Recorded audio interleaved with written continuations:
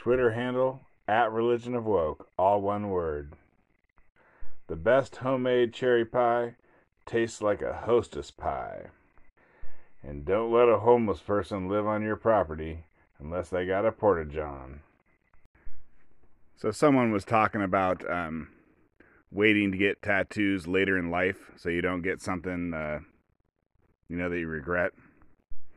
Like, you get some Chinese or Japanese writing on you, or maybe like a Indian animal, kind of like a totem pole animal on you or whatever. And now 20 years later, it's like, that's racist as hell. And it seems like, younger people are getting tattoos. Like, if you're a certain age and you get a tattoo of the thing that you love the most, well, I guess you'd be getting a tattoo of Bob the Builder, or that train that has like a face on it. And then 5 years later, you regret that because, now you're into retro Black Sabbath albums. But so I got a tattoo roughly 10 years ago. So I waited till, everyone I knew had tattoos for 15, 20 years. And then I got my tattoo. And then I read this article that said that over half of Americans now have tattoos. So at one point, tattoos, this is the counterculture. You're not like everybody else. You're special. You have a tattoo. But I like to think that my tattoo, that was the one where now more than half of Americans have tattoos. My tattoo pushed America over that cliff. And they became uncool. So as soon as I did it, it was uncool. And the other thing about tattoos is when you first get them, they look amazing. I mean, they are so vibrant. The colors are so vibrant. And then like your skin falls off, kind of like a sunburn or something. And it's never that vibrant again. But like right when you get a tattoo, you can just go walk around town or whatever, and everyone will be complimenting you on your tattoo. So that was fun, one day, man, just strangers. It's like being a rock star. Strangers just coming up to me, hot chicks even coming up to me. Man, love your tattoo. And now I'm fat and old. No one does that anymore. Well, so very occasionally someone will still compliment me on my tattoo. And it's usually a woman, and it makes me wonder, like I'm not that smooth with the ladies. If a woman compliments you on your tattoo, are you supposed to go, she's like, oh, I love your tattoo. You're supposed to go, I like pussy? Is that the response you're looking for? You want to get out of here and go someplace else?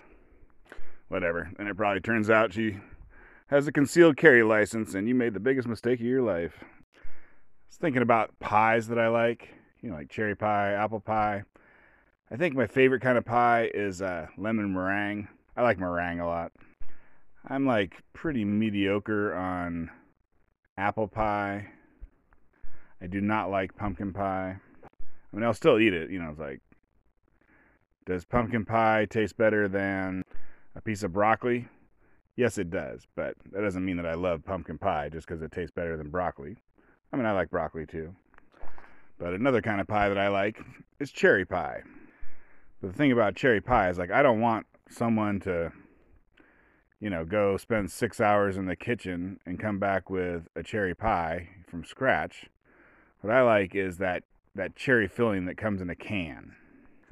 Like, the closer the cherry pie is to those little hot cherry pies you can buy at McDonald's, the better for me. And there's also those little pies you can get at the gas station. They have like cherry and chocolate and a few other things. Yeah, if it's just like that cherry pie, those are good too. I wish I could remember the name of those suckers. I'm sure it has pie in the name. But that led to my next line of thinking, which is that some stuff is better canned. Like, everyone's really into fresh produce, fresh vegetables, fruit, blah, blah, blah, fresh everything. But in fact, some stuff is better canned. Not everything, but there's a few things that are better canned. And like pumpkin pie filling, cherry pie filling. I think if you're making a peach pie, you definitely want canned peaches. Although that's, you want homemade done canned peaches. Sometimes you want the factory to do it. Sometimes you want you to do the canning, and then sometimes you want it fresh. So you want your peaches canned, but you want that done at home. And you want your pumpkin and your cherry stuff canned, and you want that canned at the factory.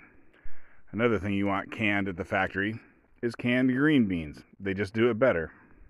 And pickles are a sticky wicket because there's the real rare individual who can make homemade pickles at home that are better than the best pickles at the store. But really what you want is you want store-bought pickles that are in the refrigerated section, which a lot of people don't know that. If you don't know that, next time you buy pickles, ask the person or look through the whole refrigerated section and get some pickles that have to be refrigerated before you open them. They are amazing. I guess I could go on about, all the stuff that's better when it's fresh, but that's whatever. That's a lot of stuff. That's a long list. It's not very interesting, and it's not counter-narrative, which is what I love.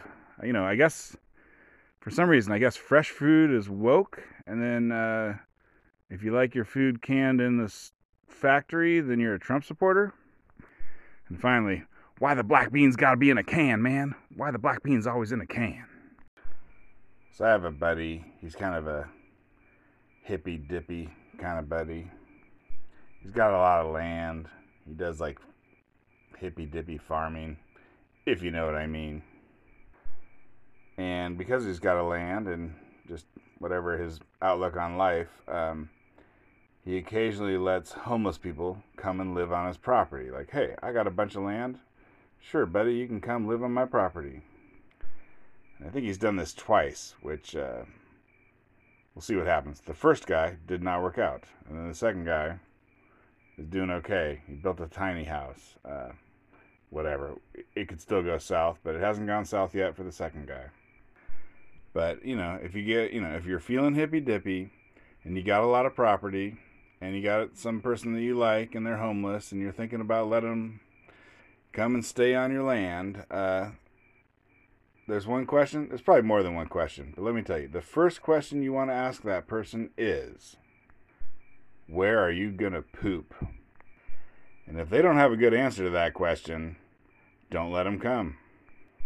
But my buddy, he didn't ask that question, and he did let the guy come, and it didn't work out. I mean, you can imagine, fill in the blanks.